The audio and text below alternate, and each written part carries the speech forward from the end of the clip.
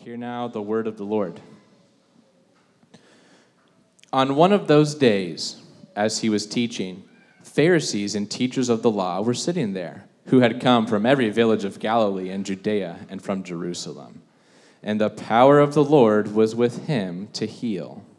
And behold, some men were bringing on a bed a man who was paralyzed, and they were seeking to bring him in and lay him before Jesus. But finding no way to bring him in because of the crowd, they went up on the roof and let him down with his bed through the tiles into the midst before Jesus. And when he saw their faith, he said, "Man, your sins are forgiven you." And the scribes and the Pharisees began to question, saying, "Who is this who speaks blasphemies? Who can forgive sins but God alone?" When Jesus perceived their thoughts, he answered them, "Why do you question in your hearts? Which is easier to say, 'Your sins are forgiven you,' or to say, 'Rise and walk'?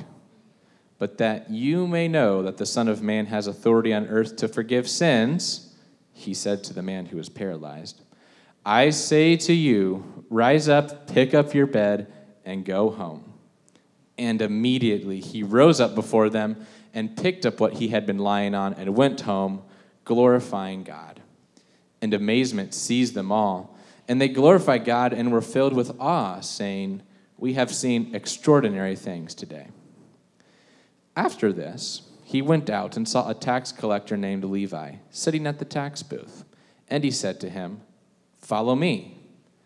And leaving everything, Levi rose and followed him. And Levi made him a great feast in his house, and a large company of tax collectors and others were reclining at the table with them. And the Pharisees and their scribes grumbled at his disciples, saying, "Why do you eat and drink with tax collectors and sinners?" And Jesus answered them, "Those who are well have no need of a physician, but those who are sick. I have not come to call the righteous, but sinners to repentance." This is the word of the Lord. You may have a seat.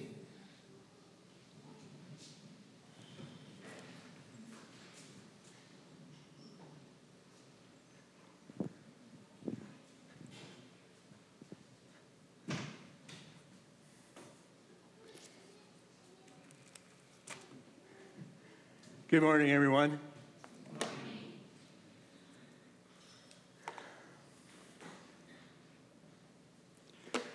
I'm Len, one of the elders, and currently I guess I'm the interim pastor of care at East Campus. We're searching for a new pastor for East Campus, but pray for that. The searching is slow at this time of year, okay? But welcome this morning. It's great to see every one of you. We've sung and heard already some great truths about Jesus, so I think we can just go home now. I don't need to preach, okay? But I guess we'll continue. But great to see you all, and we pray that the love of God will be apparent among us this morning, and that you will experience the love of Christ. And you will know how deeply you are loved by them, but also by us. We're a family, okay? And if you're new, welcome to the family, all right? So turn your Bibles, please, to, again, back to what Ethan just read. Thank you for reading that, by the way. Luke chapter 5, verses 17 to 32. If you need a Bible, there should be one on underneath the chair close by. We're in a long journey through the Gospel of Luke. Today's our 9th study in this gospel. And we're just beginning. But we pray that we will get from this what Luke wants us to, the certainty, a certain foundation of our Christian life, which is Jesus, the Messiah, our Lord and Savior. So if God is for us, who can stand against us? Let's go to the throne of grace right now and pray, okay? Father, thank you for sending Jesus to die for our sins. We love you because you first loved us. Thank you for the Bible, which tells us all we need to know to live with you. Open our eyes to see wonders in your extraordinary word, written in a very mundane-looking book. Especially, Father, show us the wonders of Jesus. Deepen our understanding of your truth so that as our understanding goes deeper, we pray our worship of you will go higher. Father, guide my words that everything I say will be your truth. And again, we pray that we will behold your extraordinary Son through your word. Amen. I think I told you about my short-lived ninth grade high school football experience. I think it would make a great comedy movie. The title would be Mr. Magoo Plays Football. Okay? Because the problem was I wanted to be an end. I'd love to catch the football, but I was afraid I'd break my glasses, so I didn't wear my glasses. I couldn't see the football, because I'm as blind as a bat without my glasses. So it doesn't work very well, and it didn't last very long. But,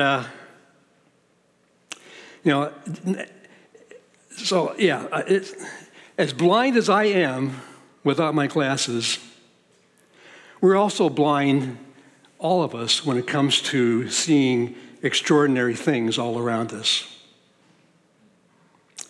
Things like a lizard who shoots blood out of his eye to ward off predators. Now, I hope you had your breakfast already, and okay. And then there's the blue whale. Did you know that the tongue of a big blue whale can grow as large and as heavy as an elephant? Whoa. Now, if I had a tongue that big, I probably wouldn't be speaking much of it. If I had a tongue that big and had a thought on the tip of it, I'd never find it. And then there's rain. Rain is a very mundane thing that is truly extraordinary. Just think about what rain does and how it happens. Picture yourself as a farmer in the Middle East, where if you're going to have food for the family, the crops need to grow, and you need rain, and there's no stream around. You need rain all the time. Well, where's it going to come from? Well, maybe 100 miles from the Mediterranean Sea. Well, how much is that rain going to weigh? Well, if 1 inch of rain falls on 1 square mile of territory, that would be 200 million gallons of water. That's 1.5 billion pounds of water. That's roughly 33,000 minivans or 11,000 school buses, all falling in 1 square mile of farmland. Now that's heavy, isn't it? Okay. So how does that all happen? Well, the water evaporates, that's how it goes up, and then it gets carried by the air, and then it condenses and it falls. But of course it can't fall, you can't dump 1 billion pounds of water on some ground, so it dribbles it down. And the drops have to be big enough so that they can fall a mile without evaporating, and yet small enough that they won't crush the wheat. What an amazing thing God did with just something as simple and mundane that we think is rain. But I think the most extraordinary things are in the spiritual realm. Well, obviously, God himself is the most extraordinary of all. And then there's the transformation of people. What an amazing thing that is. But most of all, there's the extraordinary Son of Man and Son of God, Jesus, God in human flesh. But we have a problem of forgetting or not realizing how truly extraordinary Jesus is, with the result that we can get bored with him, bored in doing the Christian life. It all seems so mundane at times. We can even stop trusting him. And so often we need a recharge. We need a fresh reminder of who Jesus is. And Luke gives that to us this morning. We're going to see 2 events that should delight and astound us with how extraordinary Jesus is. And this should motivate us to become whole disciples. So let's set the context. Luke is writing so that the life and teachings of Jesus will give a certain foundation for faith. He answers the question of why a man should become the object of our faith and hope and worship. He answers why we should follow him and become whole disciples. In this section, Luke presents a number of scenes that cause readers to grow in their understanding and amazement of who Jesus is in his authority and power. We all know, we've been studying the New Testament for years. We know the authority of Jesus. That he's the authority over all things, including creation, the universe, and the church. But it all started with a baby back there in Bethlehem. And what Luke is doing is we have this extraordinary authority and power being revealed step by step as people struggle to grasp it. Luke revealed in the past few stories that through Jesus, demons are gone, diseases are cured, lepers are cleansed, lives are restored, lives are redirected. And in today's story, we're going to see that Jesus does some new, extraordinary, and surprising things. So the big idea of my sermon is this: marveling at the extraordinary Jesus should motivate us to become whole disciples. So marveling at the extraordinary Jesus should motivate us to become whole disciples.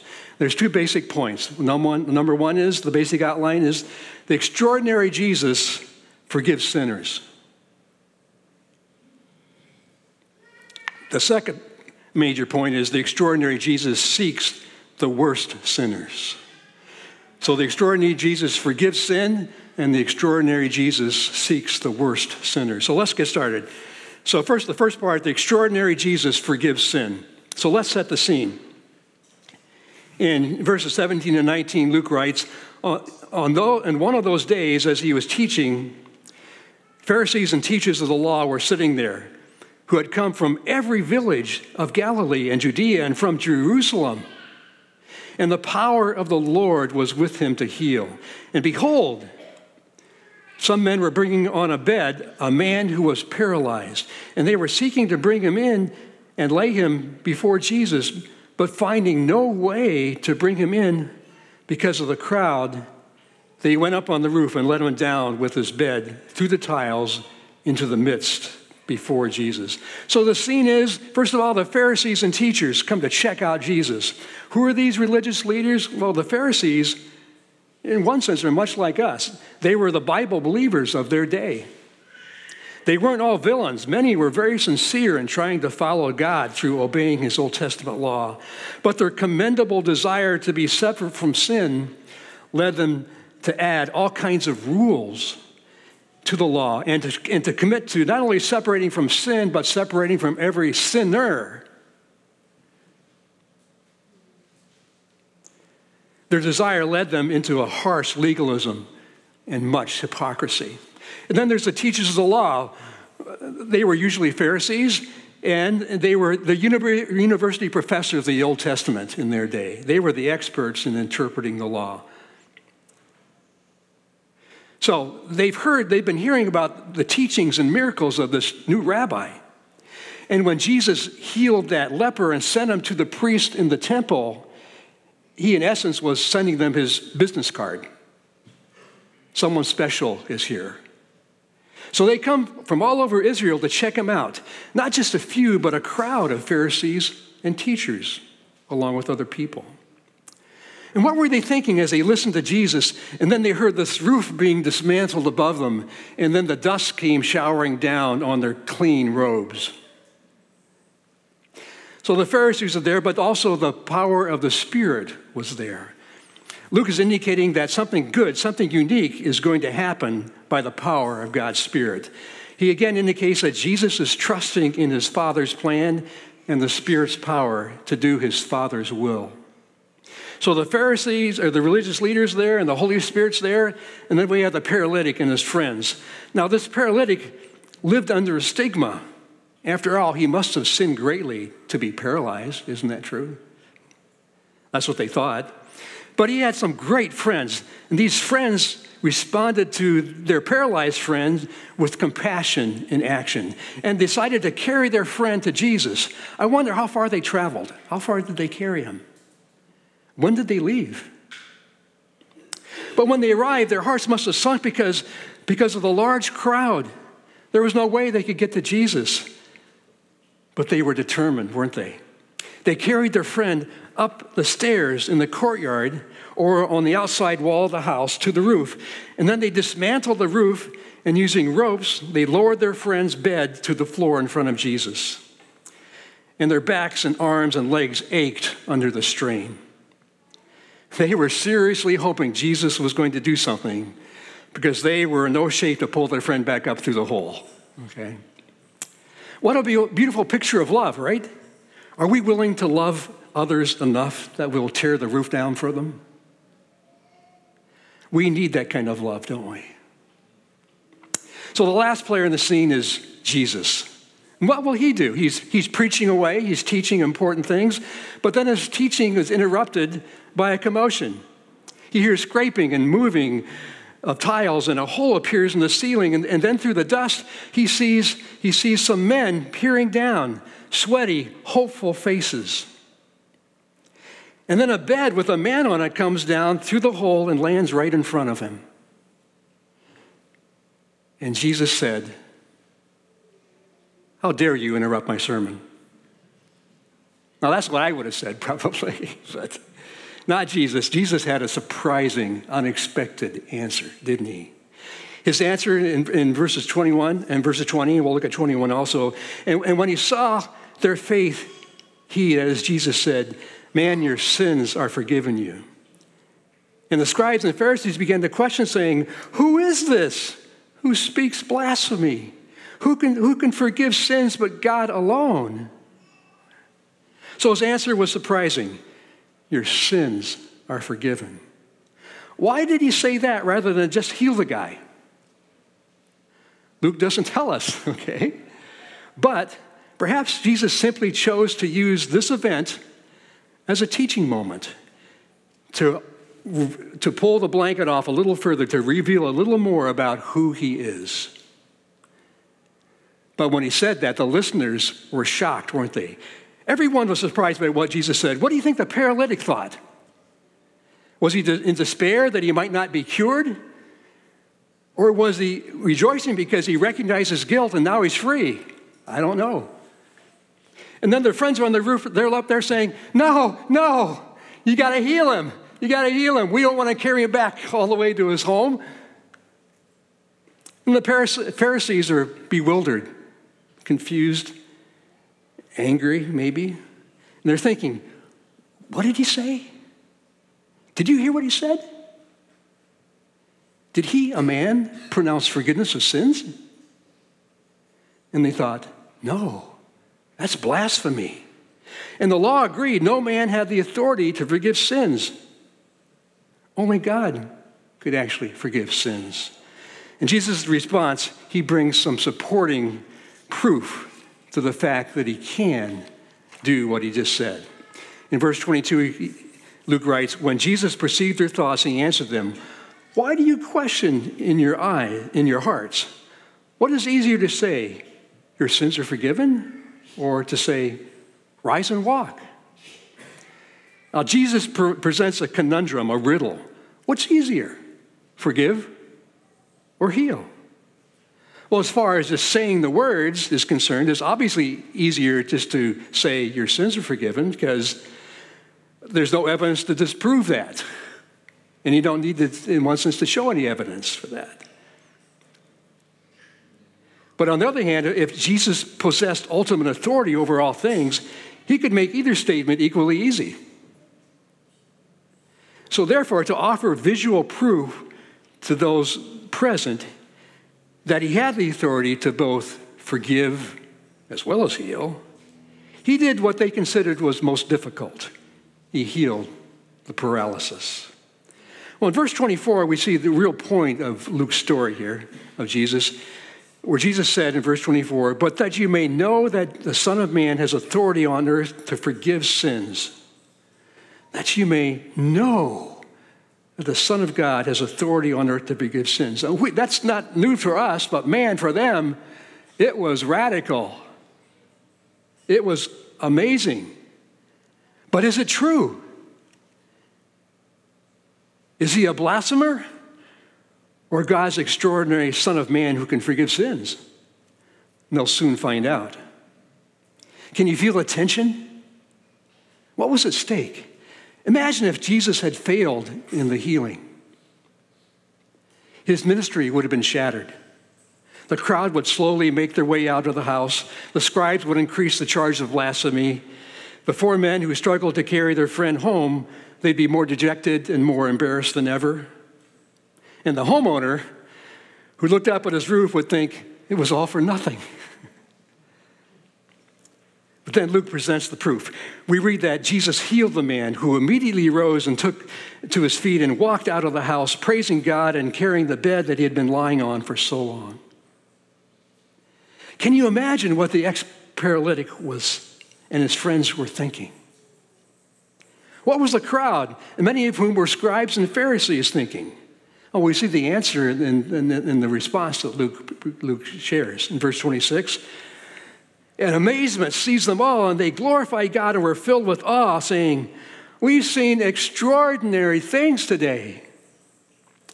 Luke says they were amazed, astonished, bewildered, fearful, full of awe. What they saw was unexpected. What they saw was extraordinary.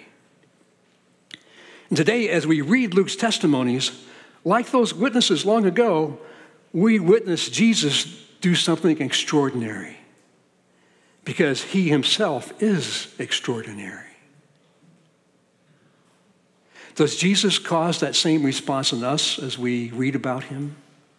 Are we ever amazed, bewildered, and astonished or surprised by him? That's something we should pray for. So what Luke is driving at here is the extraordinary nature of Jesus. Here was a man who could forgive sins. This, again, was radical. What a surprise. This sweaty, smelly, dirty man born in a stable could forgive sins. Something only God could do.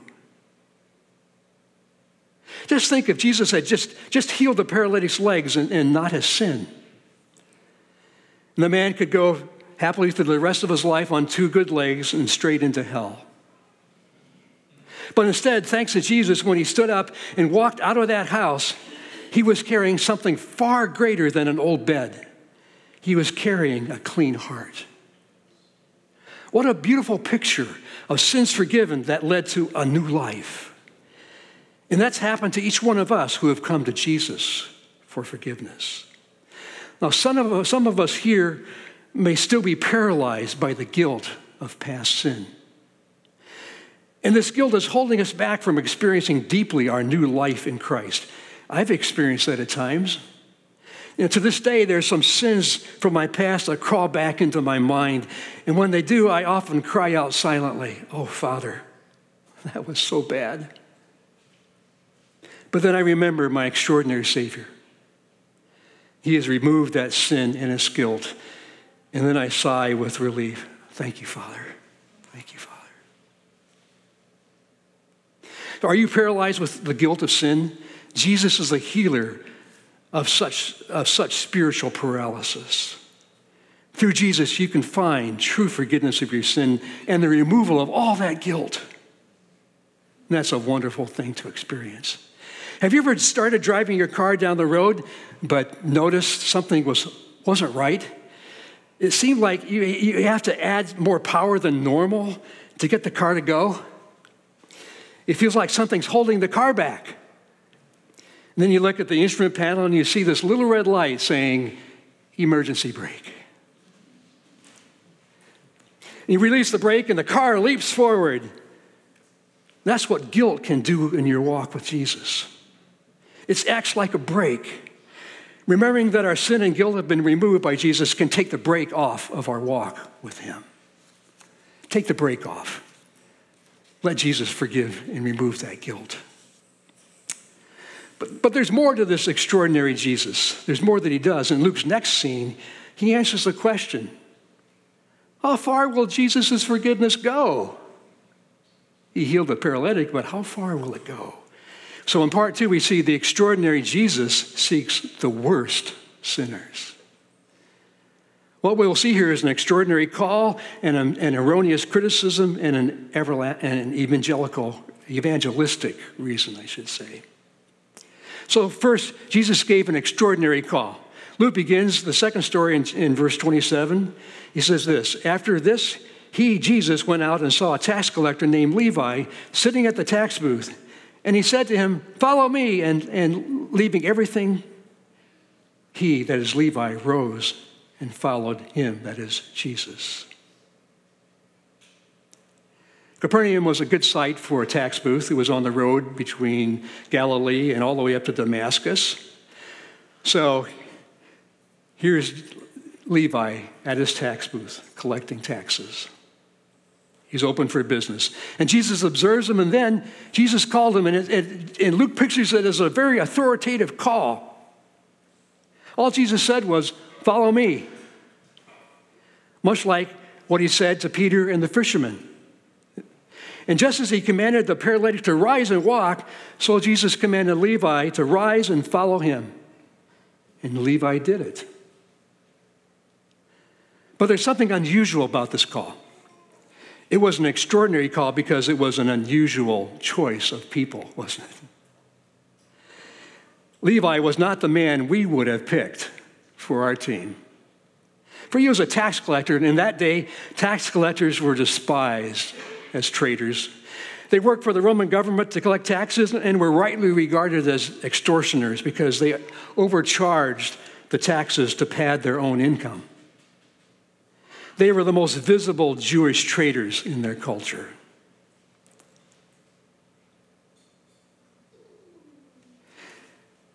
Levi was regarded as an outcast in his society, and he was probably excommunicated from the synagogue. He probably didn't care. But if Jesus had a PR man or human resources man, that person would come up and put his arm around Jesus and say something like, Jesus, baby, this is not how you win friends and influence people. You need to get somebody who's impressive, who the people will see is impressive. But in his extraordinary grace, Jesus sought out a man no one else wanted. The one others wished God would judge as the person Jesus called. That's part of the extraordinary glory of Jesus. So what were the response of the religious leaders? It was an erroneous criticism, wasn't it? In verses 29 and 30, Luke writes, and Levi made him, that's Jesus, a great feast in his house, and there was a large company of tax collectors and others reclined at table with them. And the Pharisees and their scribes grumbled at his disciples, saying, why do you eat and drink with tax collectors and sinners? So Levi, in his joy and excitement, threw an evangelistic party with Jesus as the guest of honor.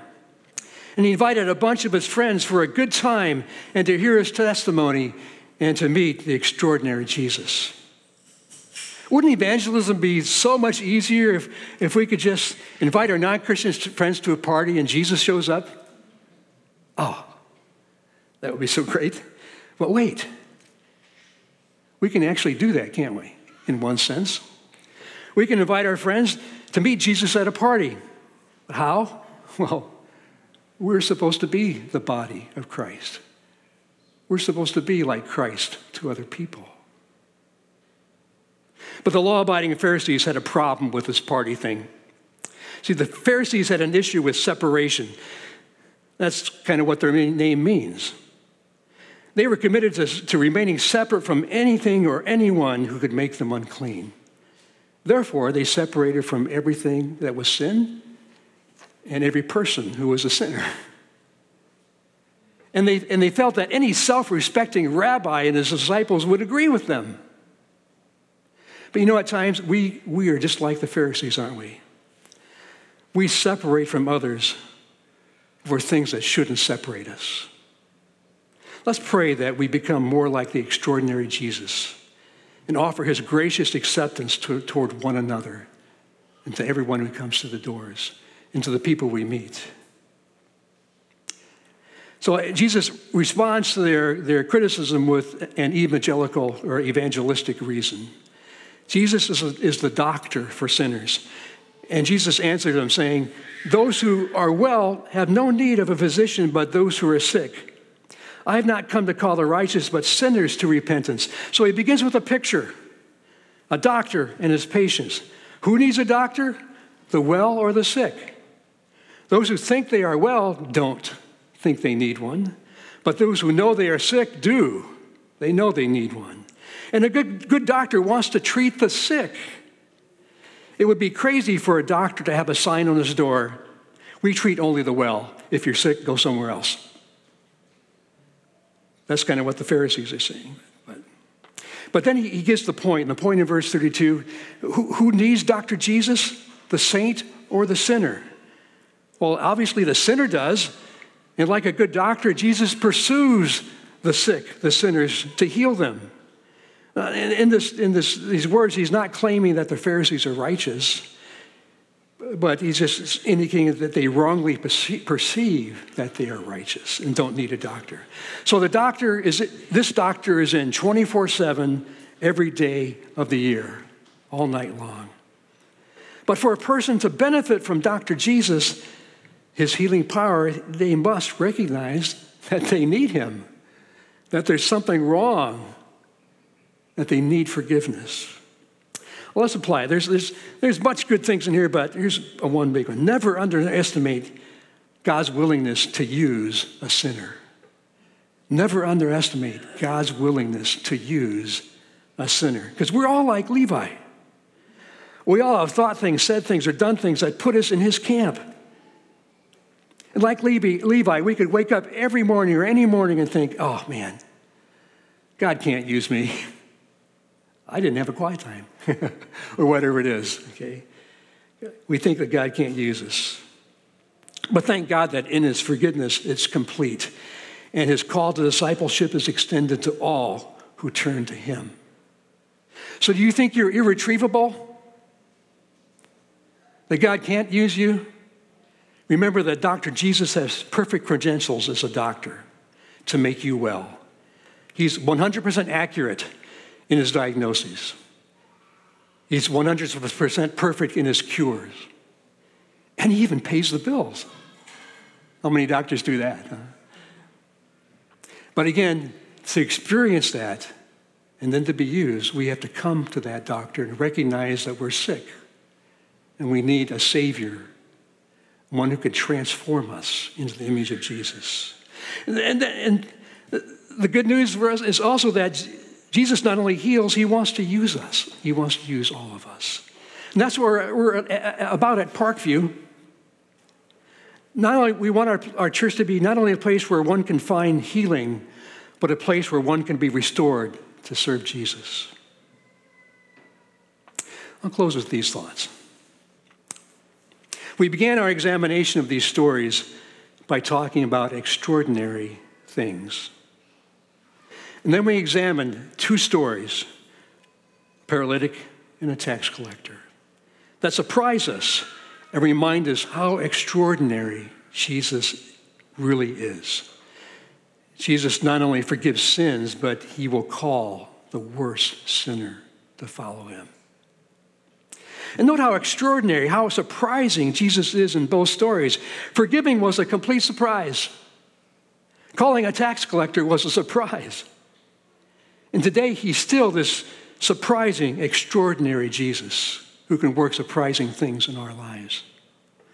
But here's a question. Have we put Jesus in a box so that he no longer is this surprising, extraordinary Jesus? Have we turned him into a tame lion? Some of the boxes that we put him in are these. Here's 4 of them. There's the church box. It's so easy to limit our relationship with Jesus to just Sunday morning. Then there's the crisis box, when we only turn to him when our lives are falling apart. The third one is the convenience box. It's so hard for us to, what's wrong? Okay, the convenient box is when life crowds in and we just get to Jesus when it works for us, when it's convenient. But then there's the last one is the conceivable box, and that fits with these two passages. It's hard for us to comprehend that the fact that Jesus is so extraordinary that he is beyond our human comprehension. One of the most dangerous things we can do is to presume that we know what he can do and what he does do or what he will do, as Luke showed us in today's passages.